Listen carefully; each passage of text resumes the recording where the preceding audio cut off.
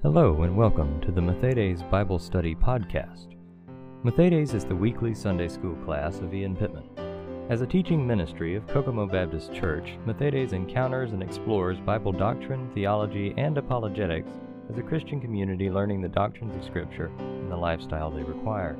Thanks for listening. Gracious Heavenly Father, we thank you for this time we have to study your word, Lord. I thank you for your word and the lessons that are in it, Lord. And I thank you for the opportunity to teach this and hopefully, Lord, to sort of spread your message beyond maybe what was once our private group, now that we are in a public group, Lord. And I pray that this would not be misconstrued as some opportunity by me to try to advance my own ministry or anything like that, Lord, but simply that we are trying to get this out to as many folks as are possible, Lord. Lord, I pray for those affected by the coronavirus and particularly the family that's on my heart this evening, Lord. And I pray that you would be with them, that you would protect them, Lord, and that you would bring a speedy recovery as well. Lord, I do pray for our leaders that are making these decisions during this tough time. And Lord, I do pray for this coming weekend and this exam that I'm praying, that I'm taking as well, Lord. I'm praying that it would go well. But in all the things that we're doing and in all the things that I'm praying for, Lord, I just pray that your will would be done in each of these situations, Lord. And it's in Christ's name that we pray. Amen. All right, so we are picking up this week with the second part of Jesus' sort of third preaching tour, this tour to the tour in Galilee here to the Jews. And we're not going to totally finish. I thought that we might, but there's just so much going on here in chapter 6 that I didn't want to try to rush it all in and get that last section in chapter 7. So we're going to see this evening Jesus feeding the 5,000. We're going to see him walking on water. And each of these events sort of set us up for the continuation of what we started a couple of weeks ago, which was a section that I called Who Then Is This, based on the disciples' questions. And trying to decide, what the nature of Jesus is and who this is that they're wandering around with, sort of doing ministry with, but he's got some stuff going on that's sort of bewildering to them. And so this sort of presents itself as an extension of that. Not necessarily in the feeding of the 5,000, but as we're going to see, it will be in him walking on water. And then we're going to get another summary report from Mark at the very end on some healings that he does in Gennesaret. So there are going to be some familiar themes to us tonight. If you've been following along with our study since all of this started, the faith exhibited by the hemorrhaging woman is going to come back into play, particularly at the end. So you need to keep that in mind. But also this section is loaded with Old Testament references. Mark is really, really conscious of his Jewish audience during this section, which, as we've discussed, this was written to the Roman Church. So it is particularly interesting that he's that cognizant even of his Jewish audience in Rome at the time. So with that being said, then we'll begin with this first reading of ours from Mark chapter 6, verses 31 through verses 44, And he said to them, "Come away by yourselves to a desolate place and rest a while, for many were coming and going, and they had no leisure even to eat. And they went away in the boat to a desolate place by themselves. Now many saw them going and recognized them, and they ran there on foot from all the towns and got there ahead of them. When he went ashore, he saw a great crowd, and he had compassion on them, because they were like sheep without a shepherd. And he began to teach them many things. And when it grew late, his disciples came to him and said, 'This is a desolate place, and the hour is now late. Send them away to go into the surrounding countryside and villages and buy themselves something to eat.' But he answered them, 'You give them something to eat.' And they said to him, 'Shall we go and buy 200 denarii worth of bread and give it to them to eat?' And he said to them, 'How many loaves do you have? Go and see.' And when they had found out, they said, 5 and 2 fish. Then he commanded them all to sit down in groups on the green grass. So they sat down in groups by hundreds and by 50s. And taking the 5 loaves and the 2 fish, he looked up to heaven and said a blessing and broke the loaves and gave them to the disciples to set before the people. And he divided the 2 fish among them all. And they all ate and were satisfied. And they took up the 12 baskets full of broken pieces and of the fish. And those who ate the loaves were 5,000 men. So this is where we begin this evening, with yet another interesting comparison done by Mark. And we know that Mark really enjoys doing these. So this is one of his oblique references both to the past and to the future. We see this feast, this banquet, set against what we've just read about last week with Herod and that murderous banquet which resulted in the death of John the Baptist. So we have that preceding this. But we also have coming the Last Supper. And as we're going to see as we do our verse studies tonight, that there is some language that Mark uses here that he also uses in reference to the Last Supper. And so there's almost undoubtedly some intentionality on Mark's part to bring to the forefront of our mind both the hypocrisy and the immorality of Herod, and yet at the same time that perfect moment, the institution of the Lord's Supper, and perhaps even, though I'm maybe not as confident to say this, but perhaps even that heavenly banquet, the new heaven and the new earth, where God's children will all partake in the heavenly feast. And so we have these things layered on top of each other. And coupled with this, then we have this indecision and this constant questioning by the disciples of who in the world is Jesus. I mean, we've decided to follow him, certainly. We believe in the message that he's teaching. He called us and we answered. But who have we answered? And what all is going on here? Because this is more than just your ordinary rabbi. But this is also simply a banquet of ministry. It is to minister to perceived needs and unperceived needs. So we've seen that Jesus teaches them. We're going to spend some time dealing with that as well. But this compassion that Jesus displays stands in direct and stark contrast to Herod's self-serving and deadly party.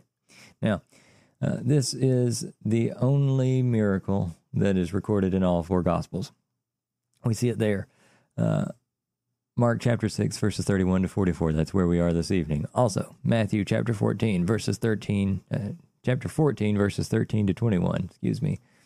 Luke chapter 9, verses 12 to 17, and John chapter 6, verses 1 to 4. Now, you can see, and if you have some concept of the length of the Gospels, you can see proportionately sort of where we are. 28 chapters, I believe, in Matthew, dealing with this, so about halfway. We haven't quite made it halfway in Mark's Gospel yet. We owe that to some particularly long chapters, such as this one. But we see that they all very closely put this in the same position. Now, again, we've talked about Mark doesn't always record things chronologically, but for Mark and for any of the other New Testament or Old Testament writers, for that matter, where things are placed within the theology of their own writing is as important as the chronology that they purport to be reporting. So this miracle is recorded in all 4 Gospels, and we're going to talk about the Church of the Multiplication before I move on. Now, this church is in Tabgha, which is on the northwest side of the Sea of Galilee. This is the site where many Christians believe the feeding of the 5,000 to have taken place. Now, here's a couple more images of it. You can see it's a beautiful building. But what is also a right shame is that this building was burned down in large part in 2015. So there's always, some of these kinds of things, but this is actually a Roman Catholic church, was a Roman Catholic church. This is, again, where many believe the feeding to have taken place. Now, there is an alternate location given that is reported in Luke's Gospel, which is on the other side. So it's on the northeast side of the Sea of Galilee at Bethsaida. And there's good arguments to be made for both. If Tabgha here is right, then there's going to be some sort of locational issues that arise in Mark, particularly when we talk about them going across the sea, because then we have to decide, are they going across, or are they kind of cutting a diagonal and just following next to the shoreline, or what's going on here? But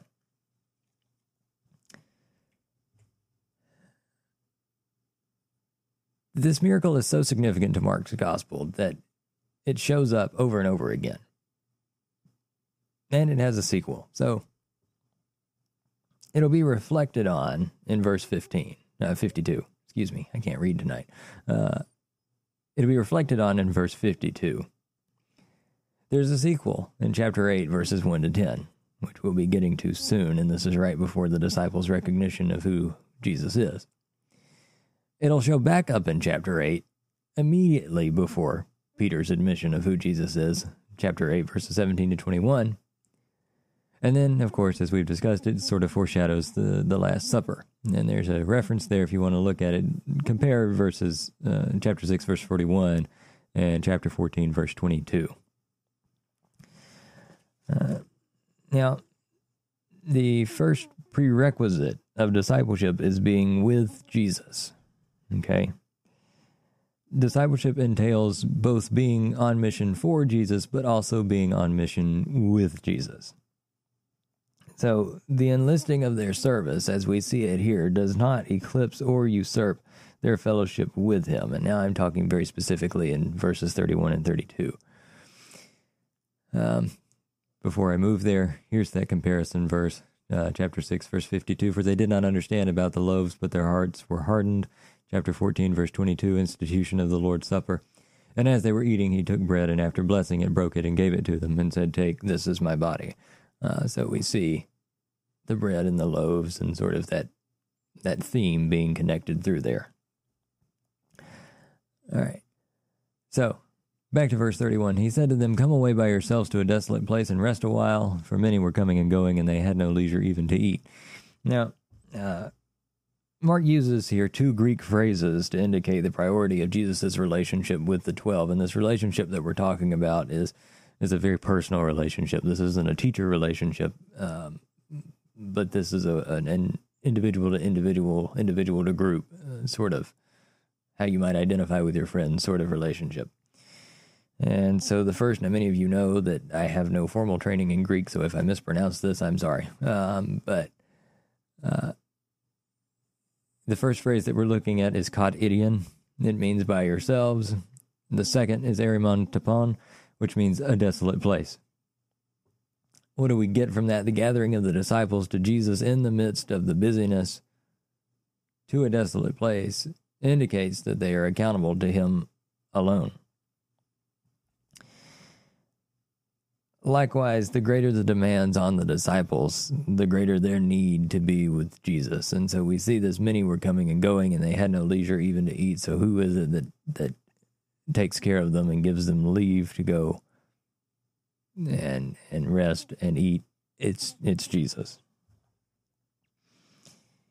Now, Mark has not given us any lead-ins to what this many were coming and going, what that actually entails. And he actually chooses a different word for the crowd here than he has used previously. The word he's previously used is aklos, but here he chooses paloi. And this is that many that we're talking about. And when we get a little further in, we're going to discuss, does this mean many men?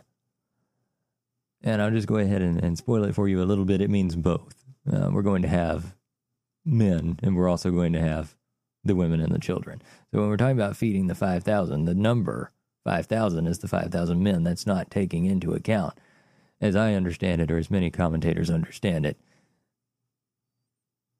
the women and the children that were there and associated with these men.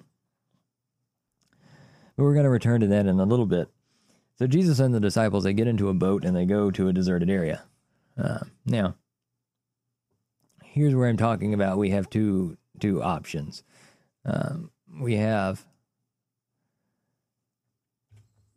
the option of, we have the option of Bethsaida.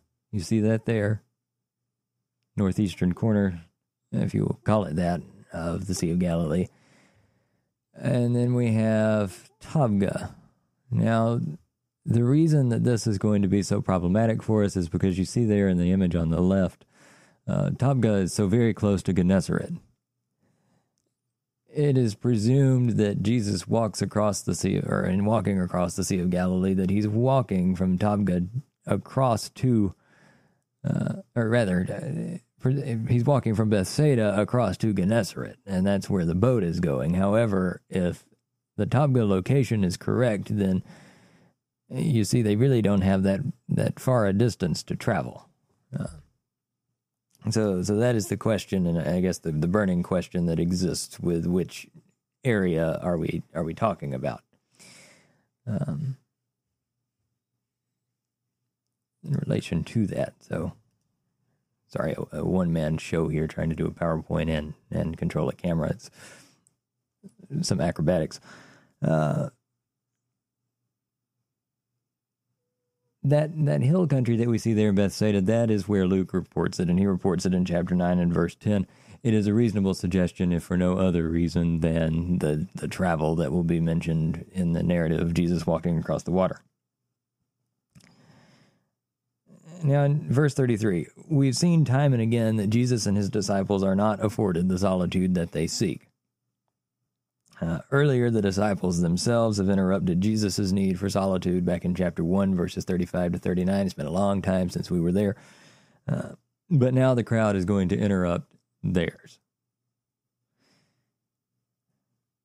Now, perhaps the boat hits a strong headwind, but the crowd, if the Greek is correct, the crowd beats them there.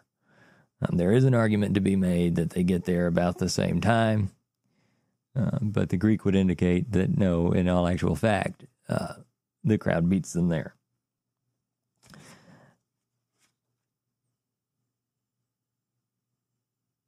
If so, if the crowd gets there first, then we have to acknowledge the remarkable intentionality on the part of the crowd, because they take that initiative to sort of follow the boat. Not only follow the boat, but they have to kind of guess where it's going because they get there first.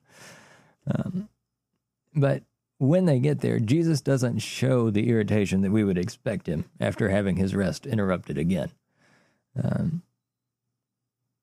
He looks upon the crowd with compassion. Now, the Greek word there for compassion is splanchnizomai.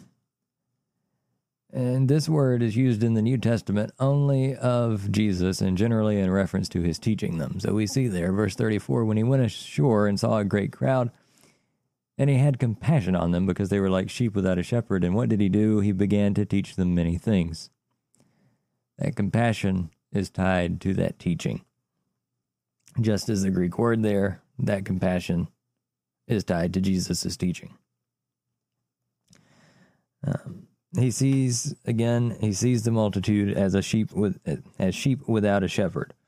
Now, this is an Old Testament image, and this is where all of this starts working together. And in all honesty, I had not thought so much about this in my previous readings of Mark, but this has become one of my favorite moments because of how loaded it is, and yet how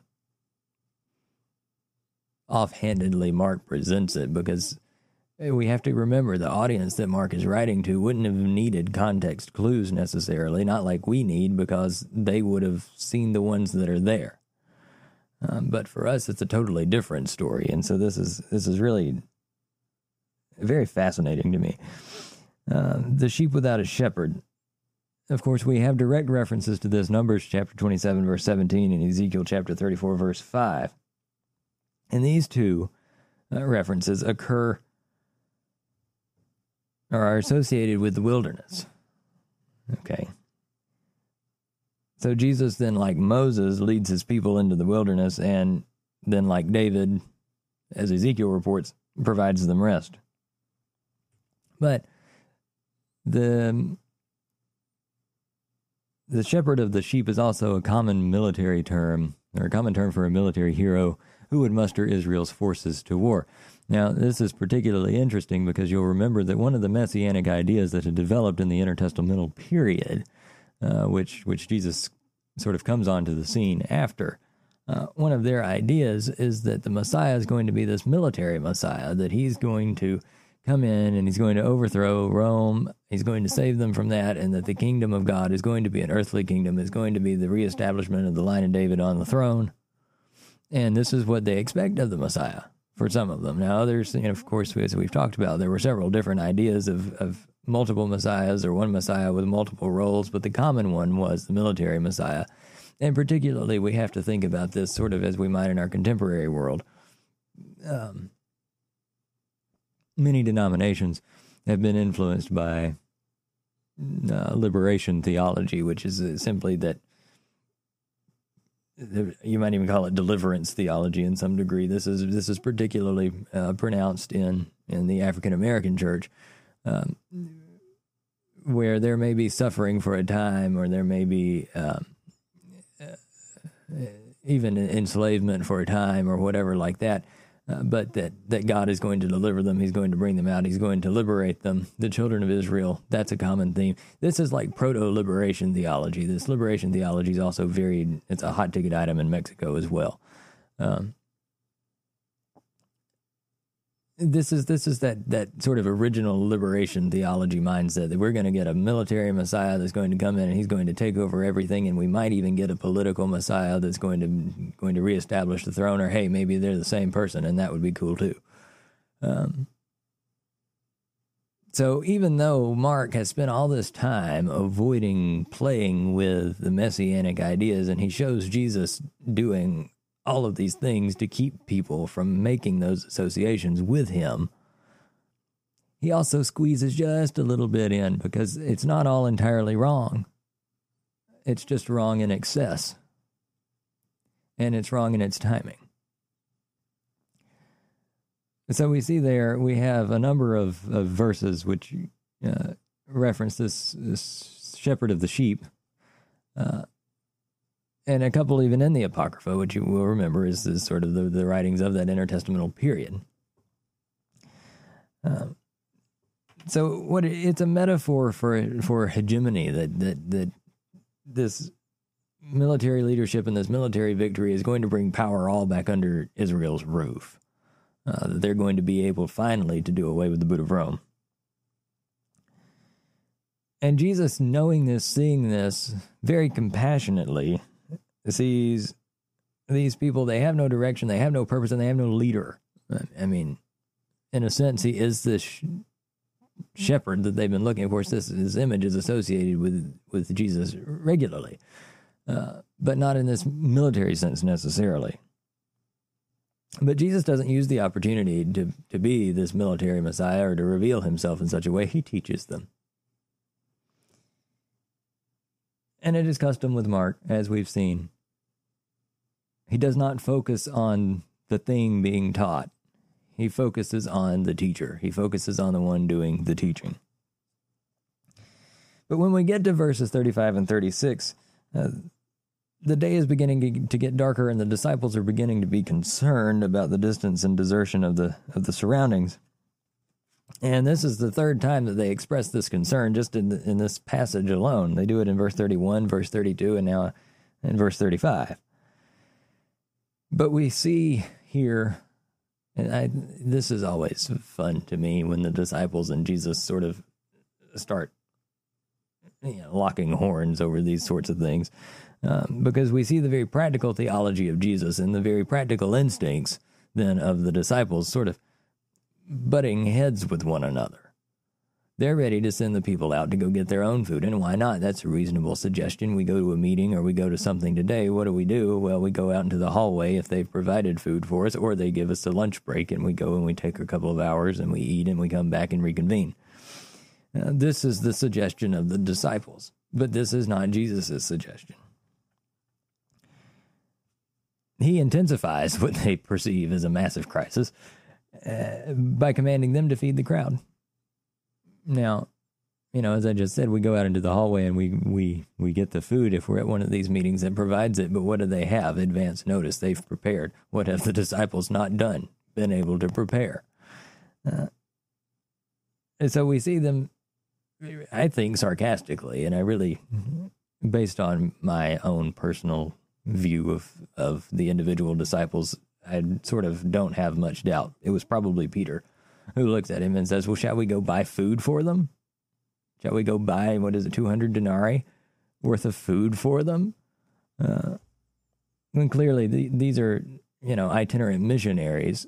They probably don't have that kind of money. Not at this point in the ministry anyway. But in the end, as always happens with the Lord's commands, they do exactly what he tells them to do. And so they go and they find out how much bread they have, and they go and they find out how many fish they have, and they tell him. But the disciples, I give them a hard time here, but they're not unlike Moses. And we see this, here we go again, Numbers chapter 11, when he's confronted with feeding the Israelites in the wilderness. That same concern is what we have here from the disciples.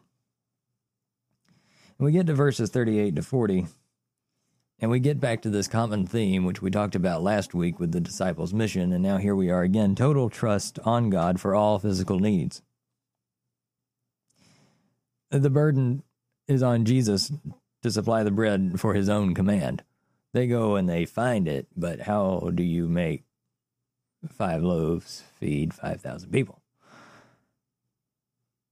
So despite these pitiful resources, Jesus commands the crowd to sit in groups of hundreds and fifties, and here's some more Old Testament for you. Groups of such size, they made the crowd more manageable, but they may have had more than just a utilitarian function. And this is how Moses orders the Israelites to sit under their respective leaders in groups of 1,500, 110. And that's in Exodus chapter 18 and Numbers chapter 31, those first 2 references that we see there. But we also see that similar formations were practiced in the Qumran community. And what we'll remember about the Qumran community is this is the area where the Dead Sea Scrolls were discovered. And I'm sorry if you hear dogs barking in the background. We avoid what we can.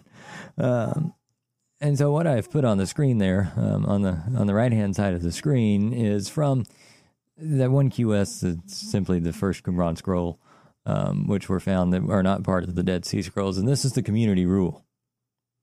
There's another one found here that is the War Scroll, and this is one of those that details sort of a military political messiah. I have often made the joke that I would like to be important enough to have my own War Scroll, but anyway. So in the community rule here, beginning in section 19, they say, "Thus shall they do year by year for as long as the dominion of Satan endures." What an epic way to begin. The priests shall enter first, ranked one after another, according to the perfection of their spirit. Then the Levites, and thirdly, all the people, one after another, in how there are thousands, hundreds, fifties, and tens, that every Israelite may know his place in the community of God, according to the everlasting design. No man shall move down from his place, nor move up from his allotted position. So we have a very strict hierarchy, sort of caste system going on in the Qumran community. But we see this with Moses. They're just sort of reinterpreting it and using it themselves. And they're using this arrangement, and what this calls to mind, no doubt, for Mark's readers, is the miraculous provision for the Israelites in the wilderness. Likewise, it probably indicates, again, this is one of those things where I don't know if we can push it this far, but I think we can, at least on a theological level. Whether Mark's thinking this way or not, I don't know. But it also brings to mind the eschatological gathering of God's people on the last day. But here we see Jesus presiding over the multitude like a happy Jewish father at the family meal. He's provided for them. He makes it available for them. And what does he do in verse 41? He prays, just as any pious Jew would have done. Now, we don't know what Jesus prayed. Mark didn't record it for us, but the usual prayer was the Thanksgiving or Eucharist prayer, and it would have read, "Blessed art thou, O Lord our God, King of the universe, who bringeth forth bread from the earth." Now, we're not given any indication of how the miracle was performed. I mean, of course, are we ever? All we know is that Jesus broke the elements and he distributed them. Now, I could run some rabbits on this in comparison with the Last Supper, and I won't do that. But What I will say is, if you encounter Roman Catholic theology and the doctrine of the real presence, that Christ is in the elements of what good Baptists call communion, but what you may also hear is the Eucharist, or for the Catholics, the Mass, that Christ is present in the elements there. And the objection has been raised that if that is the real body and that is the real blood, well, eventually the body and the blood would have to run out, because that's a material thing. The counter to that would be this section here, because it does align so closely, and they would say it is the miracle of the Lord that the bread continues to divide. And certainly in this scenario, it is the miracle of the Lord that the bread would continue to divide. Now, of course, good Baptists, we don't believe that. On a good day, we think they're an element of grace, that Christ is at the table with us, and on a normal day, we just think they're symbolic. But the phrasing of verse 41 is so similar to that of chapter 14, verse 22, at the institution of the Last Supper, that Mark has to be thinking about at least the comparison on the part of the disciples. So we get to verses 42 through 44, and Mark gives us this really brief understatement, which he's, very good at. We've learned by now, where he just simply says, and they all ate and were satisfied. After Jesus has just done this, they all ate and were satisfied. But the word all is particularly important. Nowhere in Jewish life does the Torah and the oral tradition regulate and govern any more strictly than at table.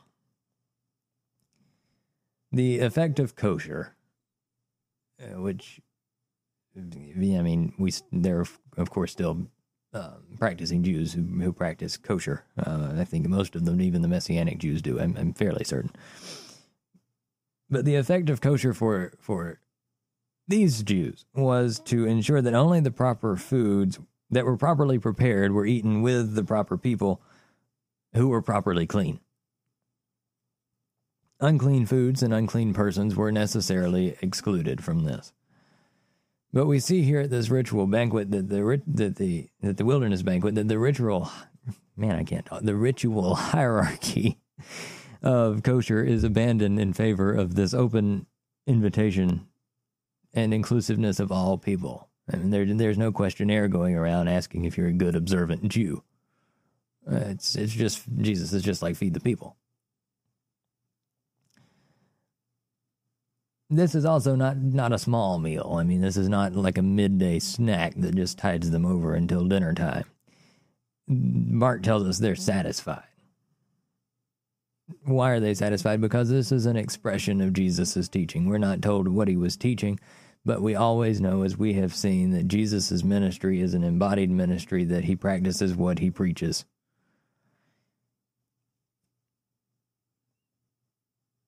We even see that there is so much given that there are baskets left over for the disciples.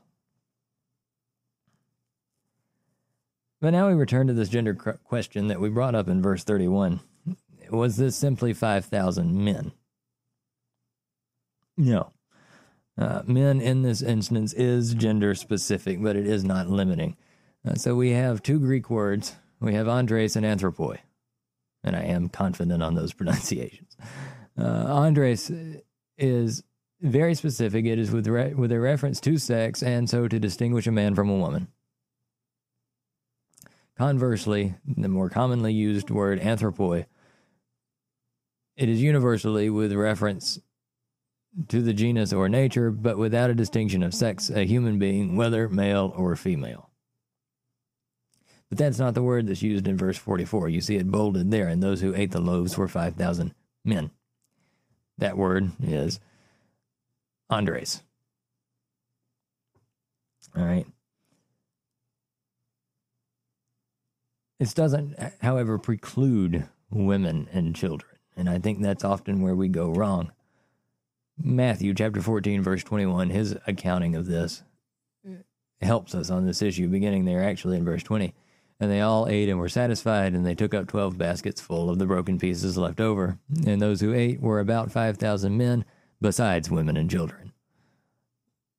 So we're talking about 10,000, 15,000. Who actually knows how many are here? But it is estimated, of course, in the number of men, because men were head of the household, and the Jewish patriarchy being the numbering system there. It is very rare that women are used in that sort of official counting or anything like that. So that is what we have about the feeding of the 5,000, its importance and what we have there. But this next section is going to continue this emphasis on the Old Testament imagery that's found here.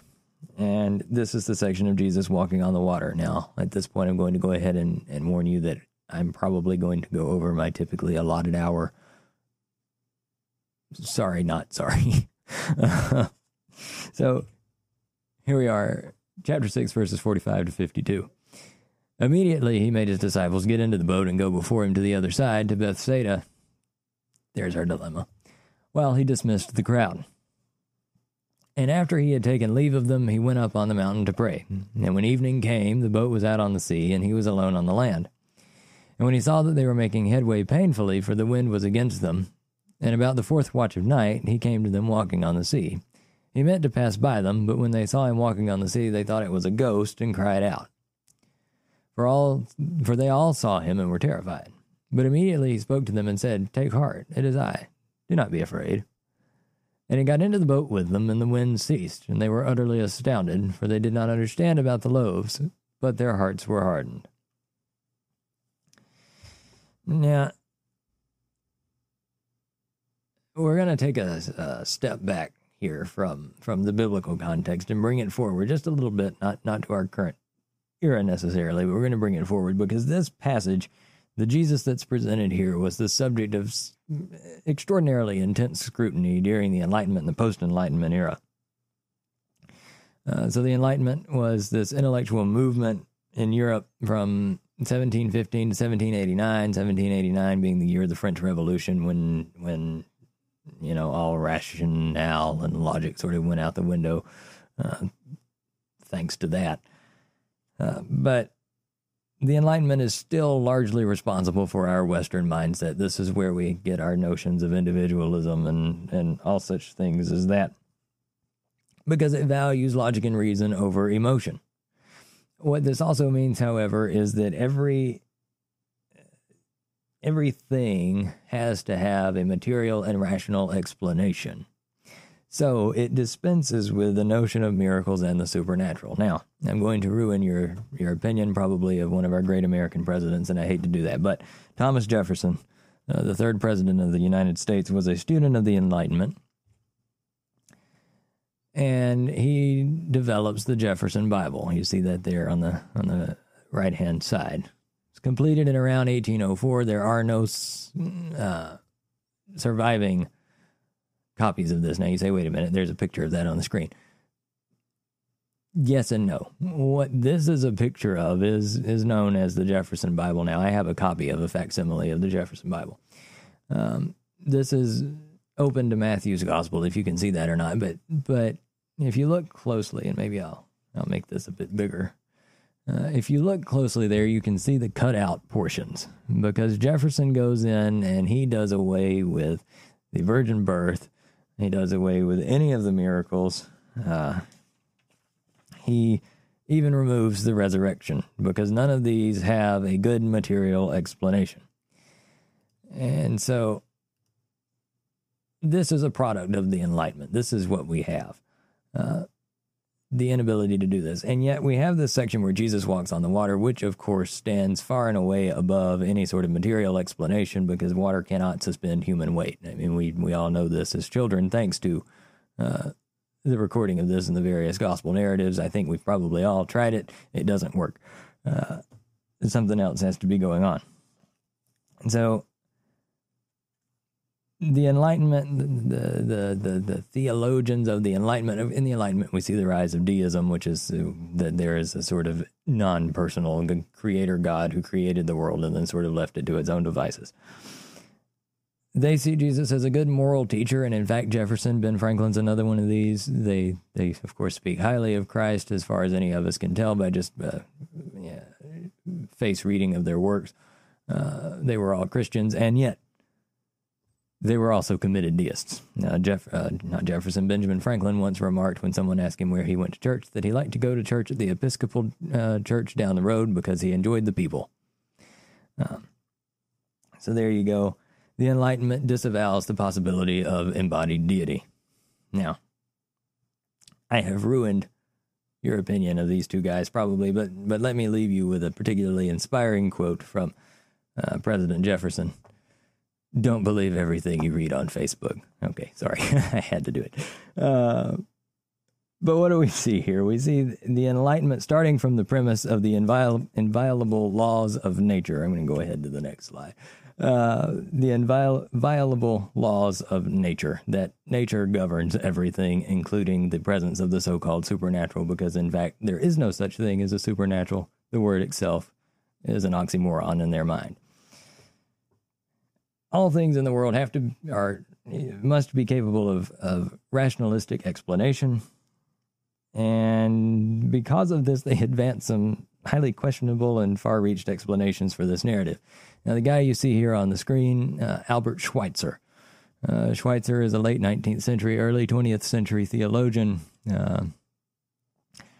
Brilliant guy. He's an Austrian guy. He had a doctorate of divinity and also a doctorate in organ performance. The man went to, I think it's China, for 40 years as a missionary, and the only time he ever returned home to Austria was to do organ performances to raise money for his mission so he could go back.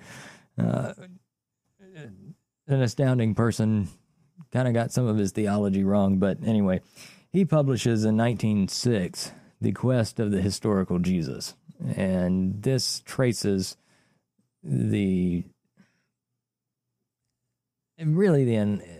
Enlightenment question, all the way from sort of the beginning questions of the Enlightenment forward to sort of where the Enlightenment landed. And what you see in this quest for the historical Jesus is that many of these Enlightenment figures saw this narrative particularly as an optical illusion caused by Jesus walking on the shore, but the storm was bad and the rain was bad, so it looked like he was walking on the water, and that's what freaked the disciples out. Or he was actively deceiving them by walking on the sandbar. Of course, the effect of this preoccupation to try to disprove Jesus doing anything supernatural was to limit the possibilities of the story and, of course, eclipse its meaning as well. Now, I think I failed to make one thing clear on the Jefferson Bible, so I'm going to go back there for a minute. What Jefferson eventually does is he takes you saw where he had cut out specific sections. Well, what he kind of does is he goes back and he inverts that and he pastes together all the sections that he wants. And it's a quadriglot, so it has 4 languages in it: English, French, Greek, and Latin. And they're done in columns. All of the same verses sort of correlating to one another, but leaving out those supernatural events. Okay, so returning then to the Bible, beginning in verses 45 to 46, you have to read these verses in tandem with the conclusion of the feeding of the 5,000. And particularly this unmistakable urgency in this verse, Mark records immediately. They did this. Now, we know Mark has a sense of urgency throughout the book. As we talked about at the beginning of this study, he just sort of gives us one thing after another, after another, after another, and there's never any rest. The 2 times that Jesus is going to rest, we've seen. From here on to the end of chapter 16, Jesus doesn't get another break as far as Mark is concerned.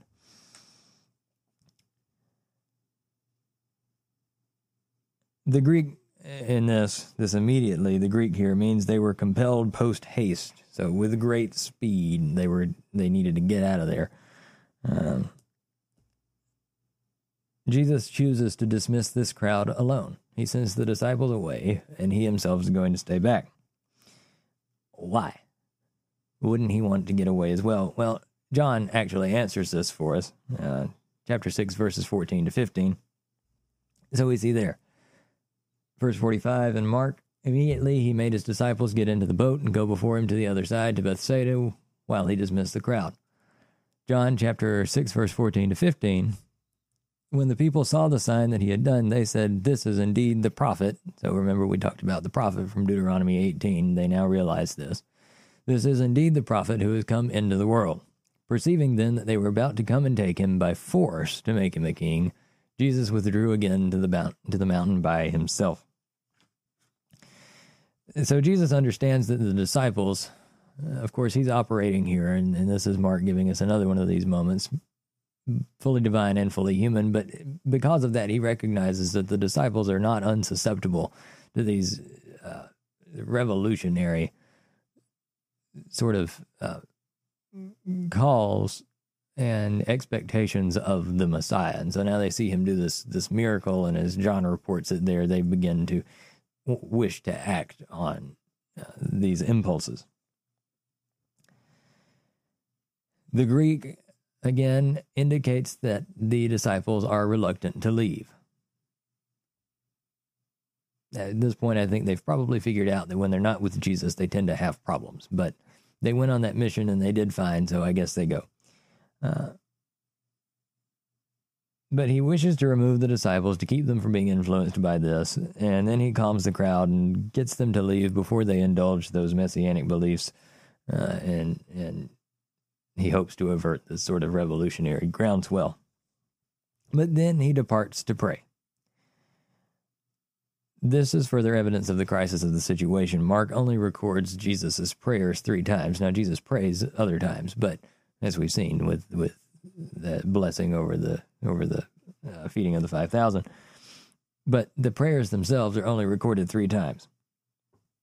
We have chapter 1, verse 35, "And rising very early in the morning, while it was still dark, he departed and went out to a desolate place, and there he prayed." Now here what we're looking at, chapter 6, verse 46, "And after he had taken leave of them, he went up on the mountain to pray."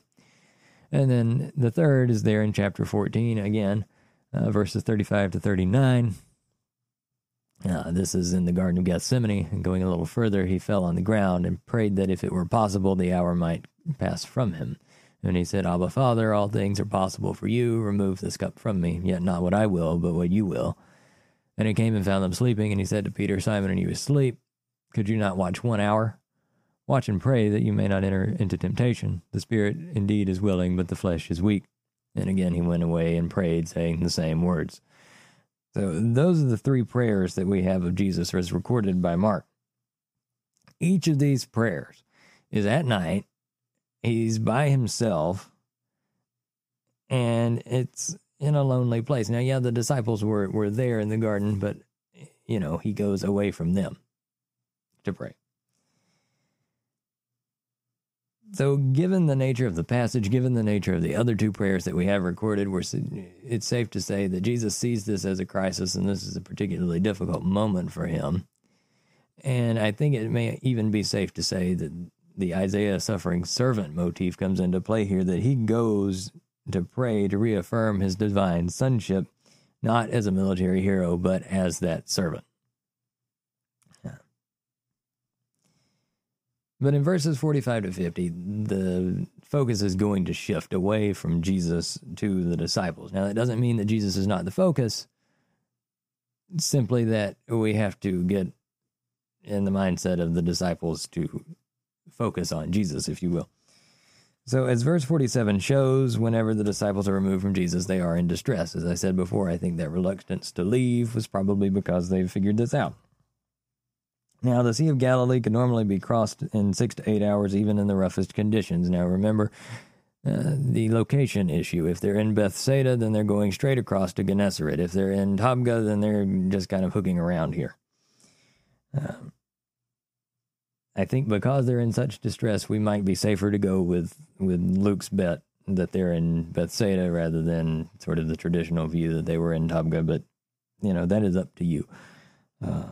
You can make that decision for yourself, or whether or not you go along with anything that I say in these, you get to make for yourself.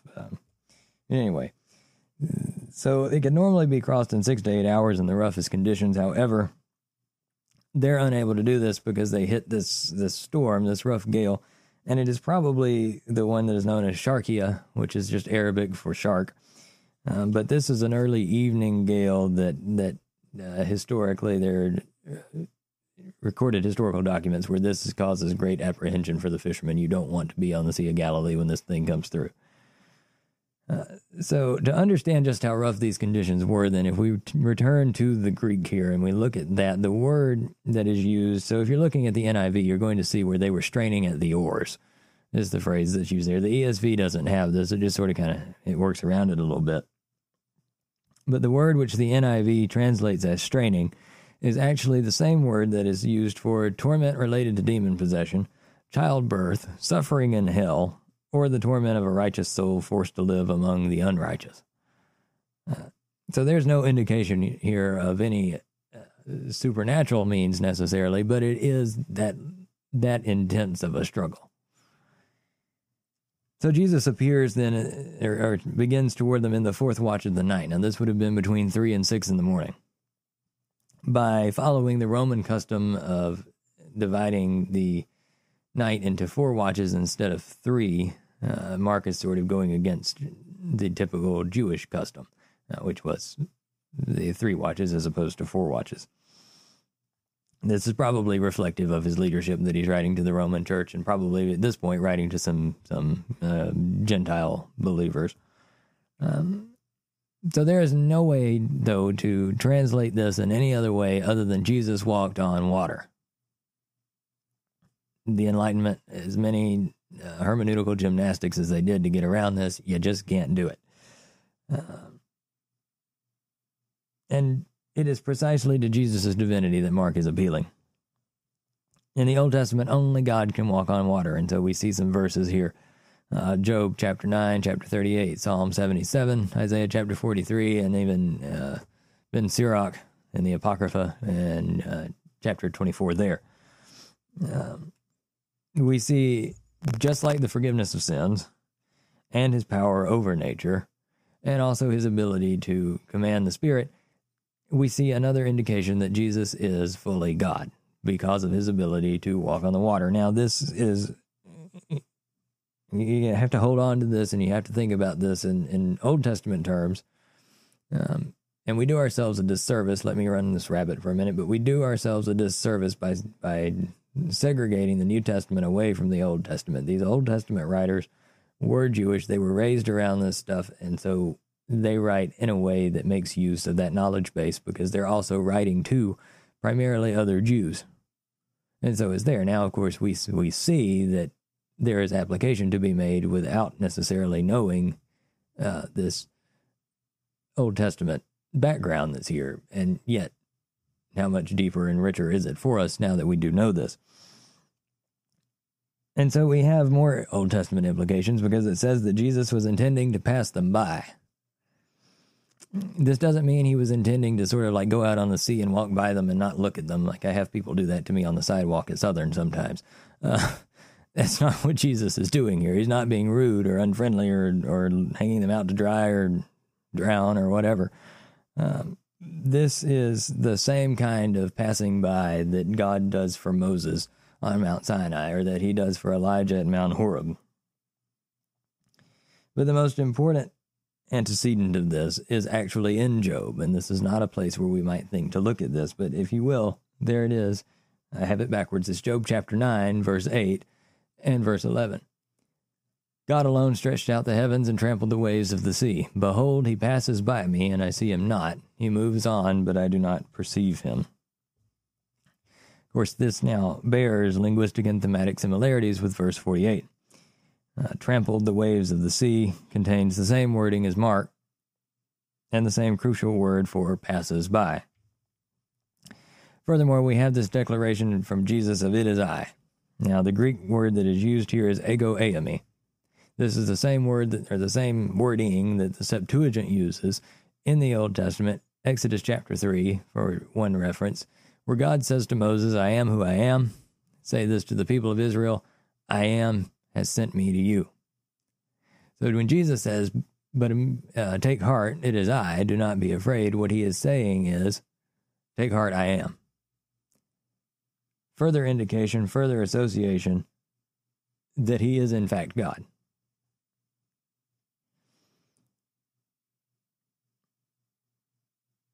Now, this Job quotation that we just looked at a moment ago summarizes a section beginning in Job chapter 9, which details a God beyond human limitation and categorization. This God cannot be conceived of in human categories. And so then the God that is described in Mark by way of Job, now we see this, and by way of Jesus' own phrasing here, I am. He is holy God. He is wholly other, not H-O-L-Y, but W-H-O-L-L-Y, holy. And he can never be confused with any ordinary human being.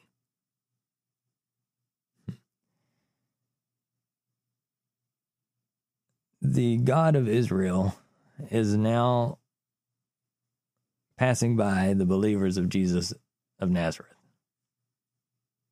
in the person of Jesus of Nazareth. Now, this is some weird sort of Trinitarian stuff that's going on here. Again, we don't have time to develop this out so much, but in a study of the Trinity, and particularly in the doctrine of God or in the doctrine of the Holy Spirit, either way, we have to address some of this, because it is Jesus fully and totally. And Mark, by way of Jesus, fully and totally identifying him with God.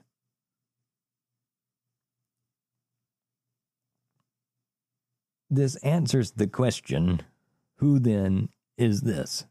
It's back, and now it's answered, but the disciples don't know it.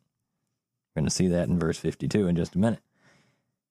In this respect, Mark's Christology is no less sublime than John's, but the difference is we have in John's Gospel Jesus declaring, chapter 10, verse 36, we have Jesus declaring that he is the Son of God. We have Mark here with Jesus showing that he is the Son of God. Now, the disciples' response is, and I'm not even going to spend a lot of time here because the disciples' response is no doubt familiar to us at this point. They're shrieking in fear. They believe him to be a ghost. But he calms them. And how does he do this? By who he is. And so in verse 51 then, we have another miracle given. When Jesus enters the boat, the wind dies down. Now, we talked a couple of weeks back, about 3 weeks now maybe, about Jesus calming the storm. He gets up and he speaks and it calms down. This time he gets into the boat and it calms down. There is some unmistakable relationship, folks, with Jesus' getting into the boat and the calming of the wind. Mark then relates his explanation of the disciples' panic at seeing Jesus walking on the water and their amazement at the calming of the wind to their failure to understand about the multiplication of the loaves. This is verse 52. Had they understood about the loaves, they would have been prepared to understand the walking on water and the calming of the waves. But their problem was a Christological one. They failed to answer their own question, or to see the answer of their own question. Who then is this? Well, he's told them. Ego eimi. I am. So not unlike Jesus' opponents, then their hearts are hardened. Now, we've talked about that as well. It's not a permanent state, despite the fact that despite the way that we like to preach it. It's not a permanent state, as we're going to see with the disciples. But we've seen hardened hearts previously identified with outsiders, the Pharisees, the priests, those in the synagogues. Now, all of a sudden, we're seeing it applied to the insiders. Discipleship is more endangered by the lack of faith and hardness of heart than it is by external physical dangers. And so now we turn to the summary report of Mark, Jesus healing the sick in Gennesaret. Beginning in verse 53. When they had crossed over, they came to the land at Gennesaret and moored to the shore. And when they got out of the boat, the people immediately recognized him. Surprise. And ran about the whole region and began to bring the sick people on their beds to wherever they heard he was.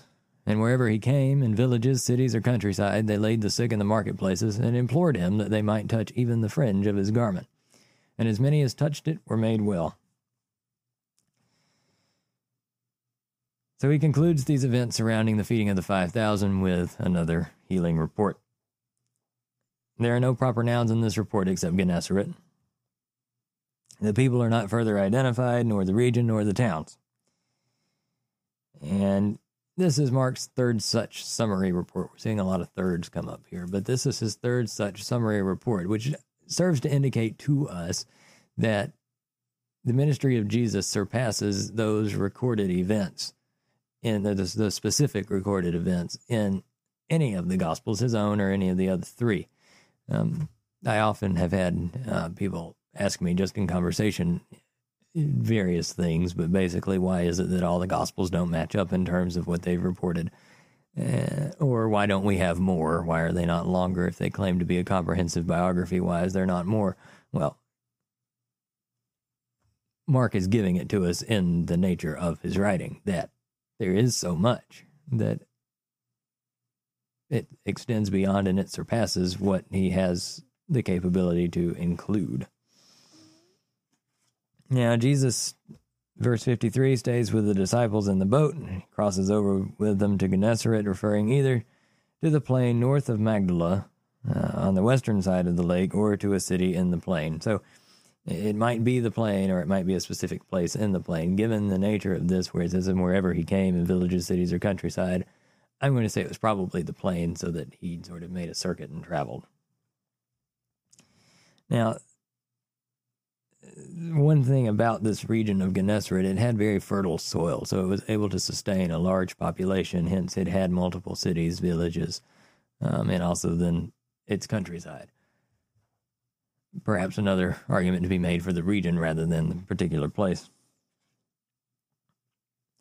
So this section serves as a summary of Jesus' work in Galilee before he withdrew to other regions. What we're going to see next week, beginning in chapter 7, verses 1 to 23, is his disagreement with the Pharisees over the oral tradition. And that's going to be the end of this preaching tour to the Jews. So basically, this is the last public thing that we have here. And then what will happen is this disagreement with the authorities, and then he's going to leave this area, and he will not return publicly, as we mentioned last week, before he enters Jerusalem then as the Messiah. This summary resembles the summaries in chapter 1, verses 32 to 34, and in chapter 3, verses 7 to 12, if you want to go back and sort of make some comparisons, though it doesn't make any mention of exorcisms, and that's the first time that those have been left out. In this one, we see the widespread fame of Jesus as a healer. Now, I said that the hemorrhaging woman was going to come back, and this is where it comes back. There, verse 56, and implored him that they might touch even the fringe of his garment, and as many as touched it were made well. Of course, immediately the bells start going off in our head. That is indeed what he's talking about.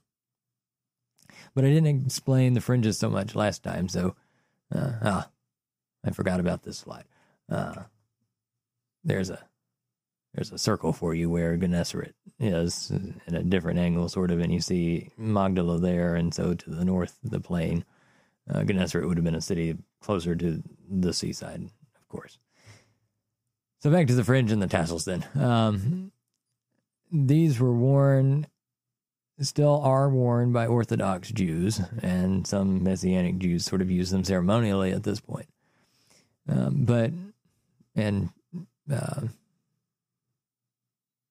Reformed Jews as well, those that are not Orthodox, but are not convinced that Jesus is the Messiah, so they sort of sit in the middle. That's the majority of what we have in the United States are Reformed Jews.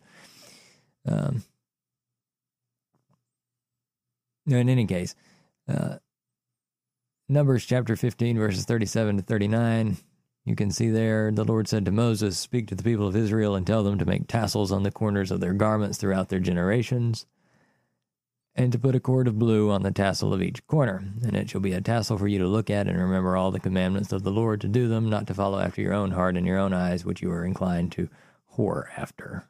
Not my words, the Bible's, as Brother Glenn likes to say. And then Deuteronomy chapter 22:12, again, "You shall make yourself tassels on the four corners of the garment with which you cover yourself." And so there you see an image of those, particularly with the blue running through them. This is not that Jesus has on a frayed cloak because he's poor. This is Jesus being a good, observant Jew. We need to not forget that our Lord was born a Jew, was crucified a Jew, and was resurrected a Jew. He might be the founder of Christianity and the person for whom it is named, but he's not a Christian as we think of that. We don't see the term Christian being used to refer to believers until Acts, the book of Acts. This is after Jesus has ascended. So his being a Jew, he's got this on, and it's these tassels that they're reaching out and touching. It's those tassels that the hemorrhaging woman also reached out for. But it isn't, of course, these tassels that are doing the healing. It is Jesus that is doing the healing. But remember, again, the superstition that is involved with persons of power being able to sort of put out their power through their clothes. And so there is some of this superstition going on, most likely, as we talked about with the woman a couple of weeks ago. But it is their faith that he responds to. It's not the fact that, they have this superstition and that he's adhering to it, but it's the fact that they had faith enough that he was capable of doing it, that he allows that to happen. So this occurs through faith.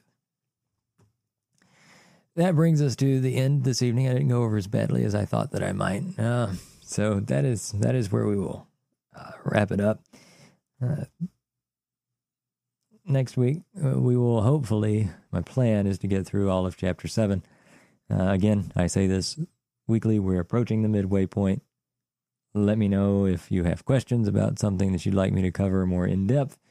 If you'd like a change of pace and you want to talk about something else for a little while, we've been at Mark for quite some time now, and I tried to do some math earlier, and it looks like if we just keep doing it straight through, we're going to be here till November, which that is a long time. Not to say that it's not worth it, but if you need a break, I would understand.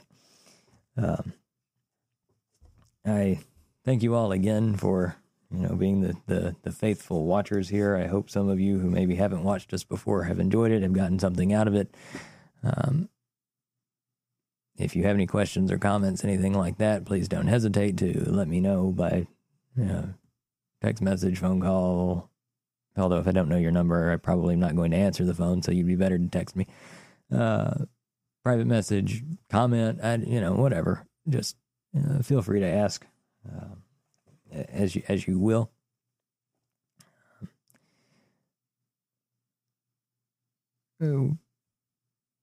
Can't think of anything else that I need to say tonight, so we will have a word of prayer and be dismissed.